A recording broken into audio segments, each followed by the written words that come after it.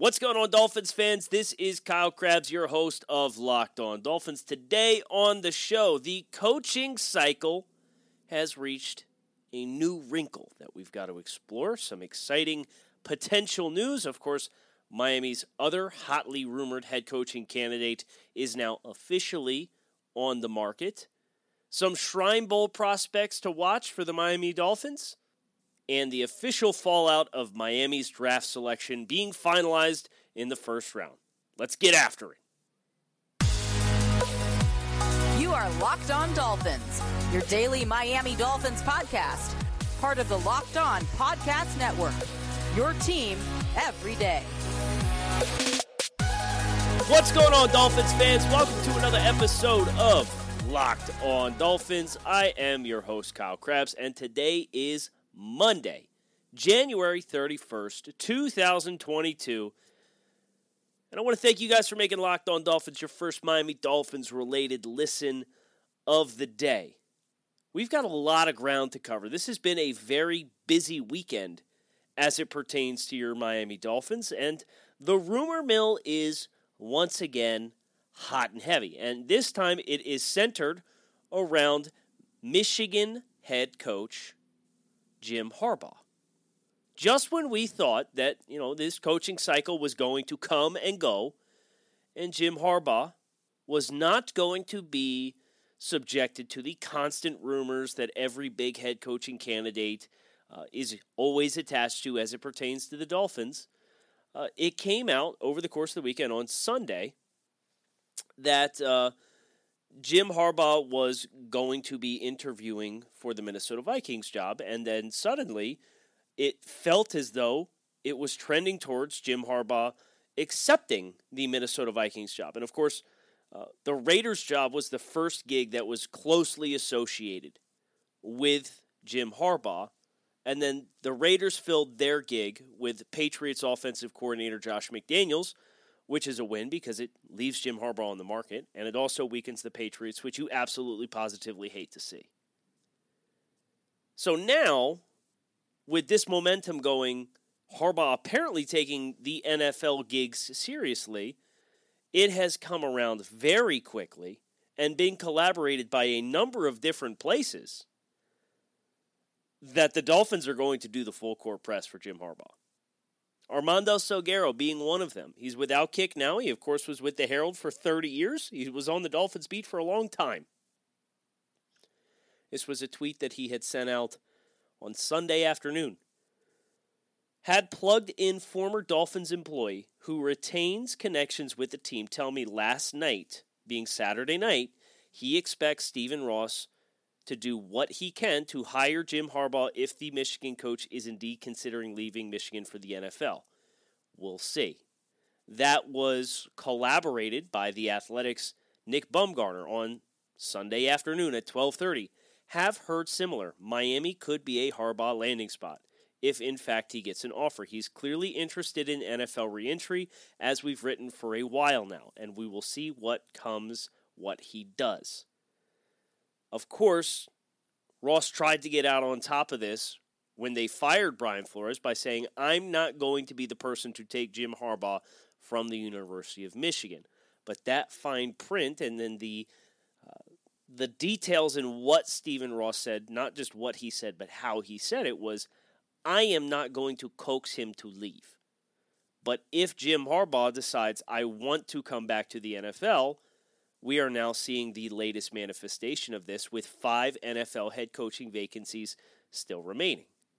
The connection and the relationship between Ross and Harbaugh could be the ultimate trump card in a bidding for Harbaugh's services. But of course, this ultimately is a decision he is going to have to make, and it is a decision that is going to be complicated for the Miami Dolphins because the other hotly rumored candidate for this position, San Francisco 49ers offensive coordinator Mike McDaniel, is now unoccupied.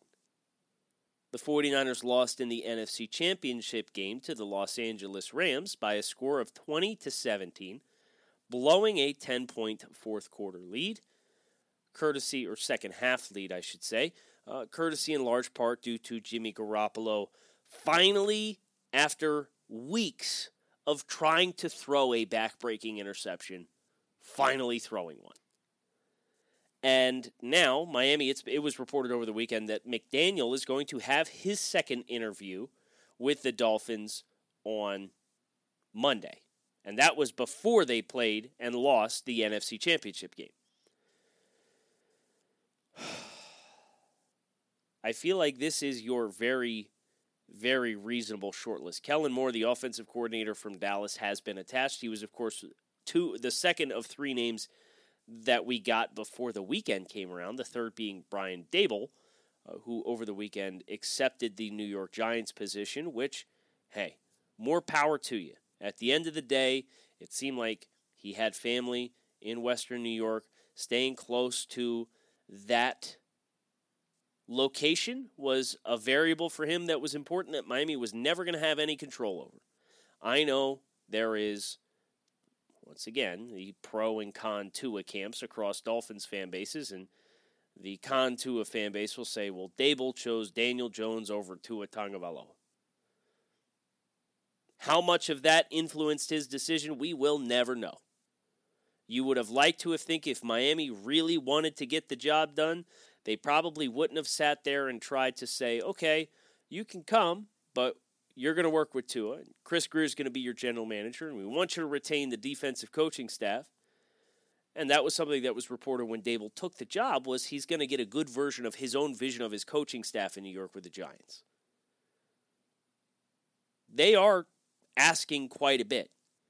And I think that's the fascinating layer here now is if Jim Harbaugh comes into the fray, are you going to sell your soul and everything that you have aspired to maintain to go get the big name coach? I don't have the answer to that. But I would have a hard time believing that Jim Harbaugh is going to step into this environment and say, you're right, Chris Grier is going to stay as the GM, Tua is going to stay as the quarterback, and the defensive staff is going to stay as is. No questions asked. I'll just go ahead and sidle my way in here and just do my part. If he's leaving Michigan, he's getting a bag for wherever he goes. And part of the divide from his departure in San Francisco after a very successful run with the 49ers was his lack of input in high-level decision-making with general manager Trent Baalke. If you start doing the math and you consider what Brian Flores was dismissed for, Miami's vision would have to be adjusted for Jim Harbaugh versus potentially what it could be for Mike McDaniel, who is the other overwhelming favorite for this job. This is going to be a very interesting week. And because San Francisco lost, and because Harbaugh was going to interview with Minnesota early in the week as well, we're probably going to have some clarity over the next couple of days, which of course is super convenient because it's not like I'm traveling and dealing with the Senior Bowl right now with my works over at thedraftnetwork.com, but that's fine. Because no matter how challenging it gets, we're going to be there every step of the way. And I also know, deep down in my heart, I can rely on Built Bar to keep me grounded in these high-stress situations. Built Bar is a protein bar that tastes like a candy bar. These things are high in protein, high in fiber, low in calories, low in sugar. They got 100% chocolate in all their bars. Most of their bars are 130 calories, up to 17 grams of protein, and they're absolutely positively delicious. This isn't like chewing on the sole of your shoe. No. This is like eating a candy bar. And, of course, it's the end of January.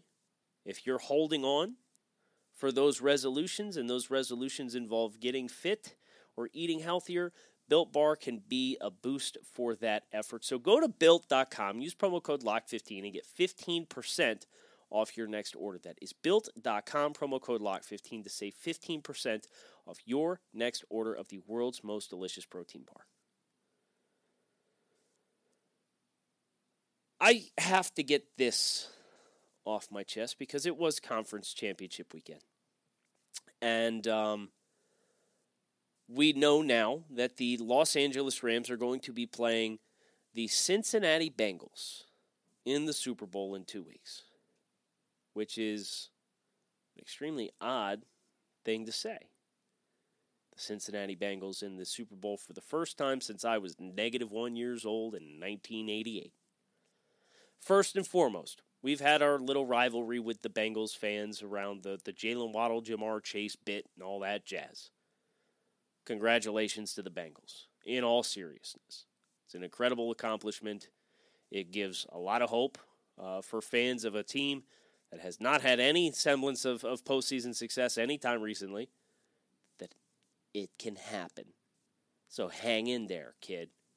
But it's also the fact that Cincinnati has made it to this juncture, and the subplot for Miami fans who are very clearly grappling with this juncture that they're at as a team, and seeing the number 1 overall pick in the year that the Dolphins did invest in a quarterback and were in contention for the number 1 overall pick that year. Obviously did not secure the number 1 overall pick, picked 5th overall. It stings for a lot of Dolphins fans, and I understand why it stings. And much like the way that I was hoping San Francisco wasn't going on a playoff run, I could not care less about Cincinnati having success for Cincinnati's purposes. I love Joe Burrow as a football player, and I am very happy for Bengals fans in general. But for our mental health as Dolphins fans, we have to, in my opinion, and you are entitled to feel however you choose to feel as a Dolphins fan, and I will never tell you how to fan. But looking at that draft and bemoaning the Dolphins season playing out the way that it did is such a hollow use of your energy as a fan, in my opinion.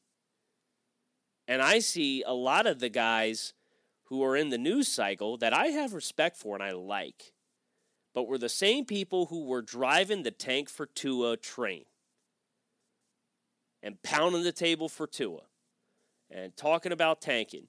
And then some of them were hammering the idea of tanking as this offensive thing. And they're all now saying, I can't believe the Dolphins didn't tank right, so they couldn't draft Joe Burrow at number 1. Excuse me? Nobody had that energy back then, so you don't get to apply the hindsight if you weren't pounding the table to tank for Joe Burrow come November of 2019. Never mind the fact that there was a record-setting quarterback that was available at 5. You didn't have to get the number 1 overall pick. Now, you wouldn't have got Joe Burrow unless you decided and committed to playing Josh Rosen that entire season. And would it have been great to land Joe Burrow? Sure, absolutely. We don't know what Tua Tagovailoa is going to be. What we know, he's not on a level as the other 2 quarterbacks that went in the top 6. And the key word there is 6. Because the other guy, the guy who tied the number of passing touchdowns in his first 2 seasons in his career in the NFL, went at 6. He was there at 5. You didn't draft him. So why are we sitting here groaning and moaning about Joe Burrow and the failed tank of 2019 when it's not relevant? You had a record-setting quarterback available on the clock when you picked that you didn't choose. This is the path that you've now chose. And what you choose to do from here is ultimately going to be what decides and determines whether you've made a longer-term investment in a quarterback that you are going to groom and develop, whether you made a 3-year mistake, or whether you're going to take a 3-year mistake and you're going to parlay it into a 6 or 7-year mistake. This is a critical juncture. This doesn't have to be like a funeral for the Dolphins' rebuilding effort, because last I checked, this team still has a ton of talent. Now, you don't have the quarterback position, and Joe Burrow's a rare breed. So I'll give you that.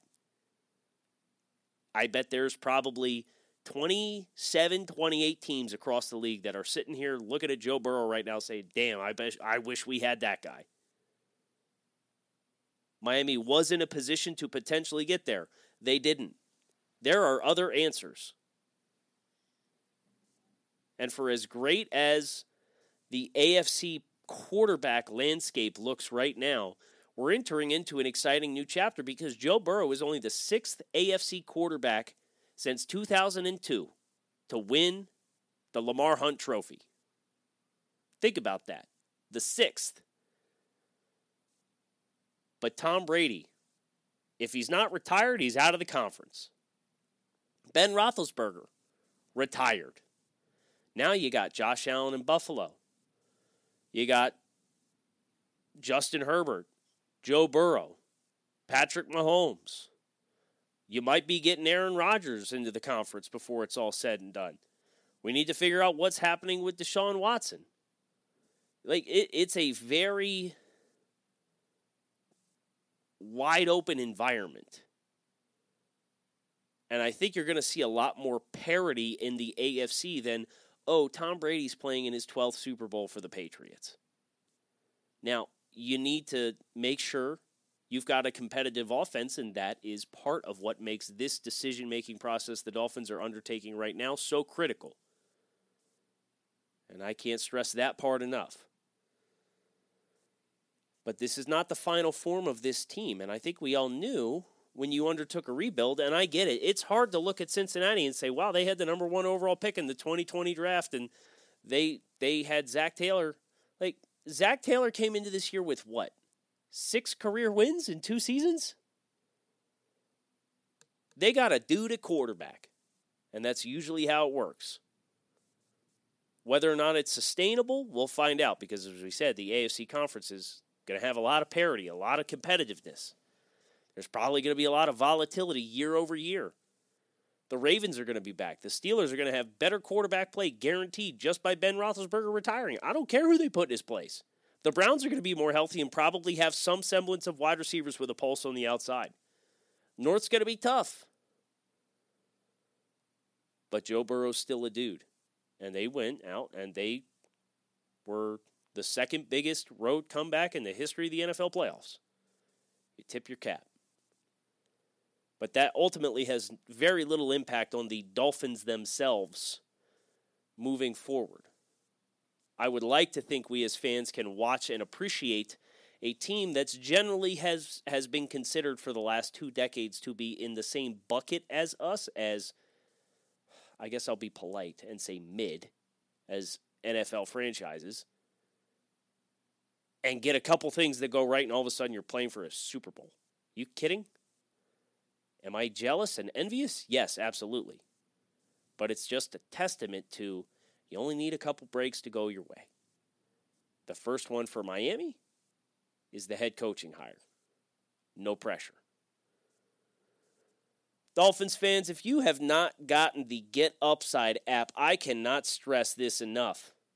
You got to get it. Listeners are earning cash back for every gallon of gas every time they fill up. Just download the free Get Upside app in the App Store or Google Play right now. Use promo code TOUCHDOWN for 25 cents per gallon or more on your first fill-up cash back. Don't pay full price at the pump anymore. Get cash back using Get Upside. Just download the app for free and use promo code TOUCHDOWN for 25 cents per gallon or more on your first tank. Some people who drive a lot are saving as much as $200 to $300 a year in cash back, and there's no catch. Cash gets added right to your account. You can cash out anytime, your bank account, PayPal, or e-gift card for Amazon or other brands. Just download the free Get Upside app and use promo code TOUCHDOWN to get 25 cents per gallon or more cash back on your first tank. That's code TOUCHDOWN. Of course, the last little wrinkle here, we got to get the Shrine prospects that popped to me for the Dolphins, which of course is challenging because we don't have a coach yet, but I digress. And also where the Dolphins' first-round draft pick falls, which we now know is 29th in the NFL draft order. San Francisco finishing with a record of 10-7 with an NFC Championship game appearance. 1 game better than the Miami Dolphins, separated by 14 spots, because it's just kind of been that kind of year. Second straight winning season without the playoffs. One game worse than San Francisco. 49ers go on a run, despite Jimmy Garoppolo trying to help us out a couple of times. Mac Jones somehow being a Pro Bowl quarterback, so now we have to deal with that storyline all off season long, despite the fact that he had no business being the third alternate quarterback placed. It's been tough sledding. But 29th overall, I'm not too worried about it, mainly because, as I continue to pound the table for on this podcast, we are going to be exploring 4 destinations for the 29th overall pick for some other team that has established talent that might make sense as a high-level starting NFL player who might be able to help the Dolphins in their aspirations for getting into the postseason and creating a little bit of noise for themselves, which makes the prospects that were in attendance and are in attendance in Las Vegas, which I'm currently in the Luxor, recording the Monday episode of the show, getting ready to fly to Mobile for the Senior Bowl this week. It's a very busy 2-week stretch. But makes these prospects all the more important because these are the prospects that are late day 2 prospects, day 3 prospects. This is where Miami, if they do end up trading their first-round pick, you're going to have to find some niche players, some role players, potential diamonds in the rough that make sense for you to bring into the fray and complement what your nucleus is as a team. Fortunately for all of you, I have identified some players here at the Shrine that I think could potentially make sense to complement what the Dolphins have on their roster for complementary skill sets to what Miami has. And the first one I want to shout out is Cordell Volson, offensive lineman from North Dakota State. His teammate Dylan Raduns was drafted on day 2 this past year by the Tennessee Titans, spent some time at guard. Volson has played in 65 games for the Bison program. And he is a 6'6", 319-pound offensive lineman with 33.5-inch arms. He's going to meet tackle thresholds for teams, and he started all of his games. He's a 3-year starter. He started all of his games at left and right tackle. He did play, due to injuries, some spurts of a couple of games in 2020 at both guard spots, left and right guard. And he came out to the Shrine, and he spent all of his time at guard. All of his time at guard. So you have a player who's playing on the left side of the line, and he's playing on the right side of the line. He's played at tackle, and now he's showcasing because he was phenomenal on Sunday at practice, that he can play at guard. A 4-spot utility offensive lineman. You know what that sounds like to me? A Jesse Davis replacement player. And that makes him an extremely attractive option in the NFL draft if it means you can transition away from having Jesse Davis on your roster. Volson, predictively, wouldn't be surprised if he was a mid-round guy with all this versatility that he can bring to the table. But I could not help but see, man, he's got prototypical size. Whether you want to run gap concepts in the running game, you want to run zone concepts, he's got active feet, he's got good length, he's got good mass. He was moving guys effectively on inside run, and when they did team drills in 7-on-7 or 9-on-7 for the running game, Cordell Volson, North Dakota State. Soft circle that name. Kind of keep it in the back of your mind. Another name that popped to me. This guy's probably going to be a mid to late day 3 guy and a special teams guy. But he's an important kind of player because I thought Duke Riley actually did a really nice job for Miami taking on a certain kind of role. But whether he's got long-term value for Miami or not is yet to be determined because of his contract situation. Nephi Sewell, linebacker from Utah. He's 5'11", 226 pounds. They got him on all the special teams units out here, and he's running around like a madman with his hair on fire. He can move in space. He tackled really well. When you watched him on tape at Utah, made splash plays. He's the oldest Sewell brother, so Noah Sewell is the linebacker at Oregon, and of course Penei Sewell is the offensive tackle now with the Detroit Lions. That was in consideration for Miami's pick at number 6 when they drafted Jalen Waddle.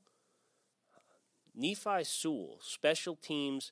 Listen, this linebacker group needs a total overhaul unless you are going to run it back with effectively everybody from a defensive staff perspective and continue the Brian Flores New England Patriots-esque style of defense. Whether or not that happens, again, is probably going to be tied to what ends up happening with the head coach and how much restrictions he's going to have on his impression put on the team. If you're hiring a 30-something first-time head coach, I would imagine you'll have a lot more imprint on what his staff looks like than if you are hiring a Jim Harbaugh. I have one more name. It's Kyle Phillips, wide receiver, UCLA. He's 5'11", 186 pounds. Caught everything out here when he got catchable balls thrown his way. And he's run phenomenal routes all week. And he's run phenomenal routes at UCLA. One of our co-workers here at the Draft Network, Brentley Weissman's been raving about this guy for months. We at the Draft Network, we have him as a fringe top 100 player. Well, he's come out here to Las Vegas, and he's putting guys in the blender every single time he's out there running routes.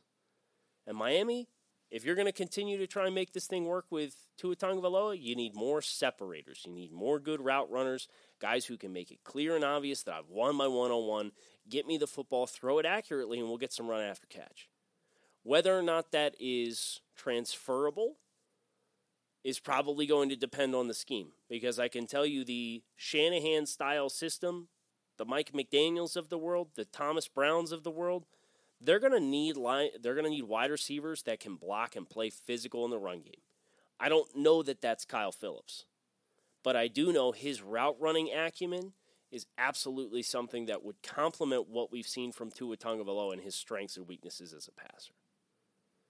So a couple of names, on Thursday when you watch the Shrine game on TV, it's at Allegiant Stadium where the Raiders play. Keep an eye out for Sewell and Phillips and Volson. These are guys who I think can really help this Dolphins roster and complement some of the players that already exist, regardless of what scheme you choose to approach this upcoming season with. And it is going to be a critical season. So stay buckled in. Keep it locked in right here on Locked On Dolphins. Want to thank you guys for listening to the show. Let's enjoy this probably chaotic week as best we can. I'm going to have a lot of scouting takes for you guys this week over at the Senior Bowl. And once we get this head coach thing locked down, we're going to talk about the coach, we're going to talk about the staff, and then we're going to talk about who are the players on the roster who are currently here who fit that vision, who are players whose status is probably going to be shaken up or put in jeopardy. And then we're going to start to get into some offseason plans to help fully realize what vision we anticipate this coach and his staff are going to try to impress as Miami tries to keep up and keep pace and be the next team to have that breakthrough that we've seen the Cincinnati Bengals take this past weekend with their ability to win the AFC Championship game and actually be playing for a Super Bowl. Does it sting a little bit? Seeing a candidate that you could have had a quarterback play, do it for somebody else? Yes. But keep in mind, if it can happen for them, it can happen for us. You need a couple bounces to go your way. Let's see if they get the first bounce right with their decision at head coach. Hopefully sooner rather than later. Kyle Krabs, thanks as always for listening. Talk to you guys again tomorrow.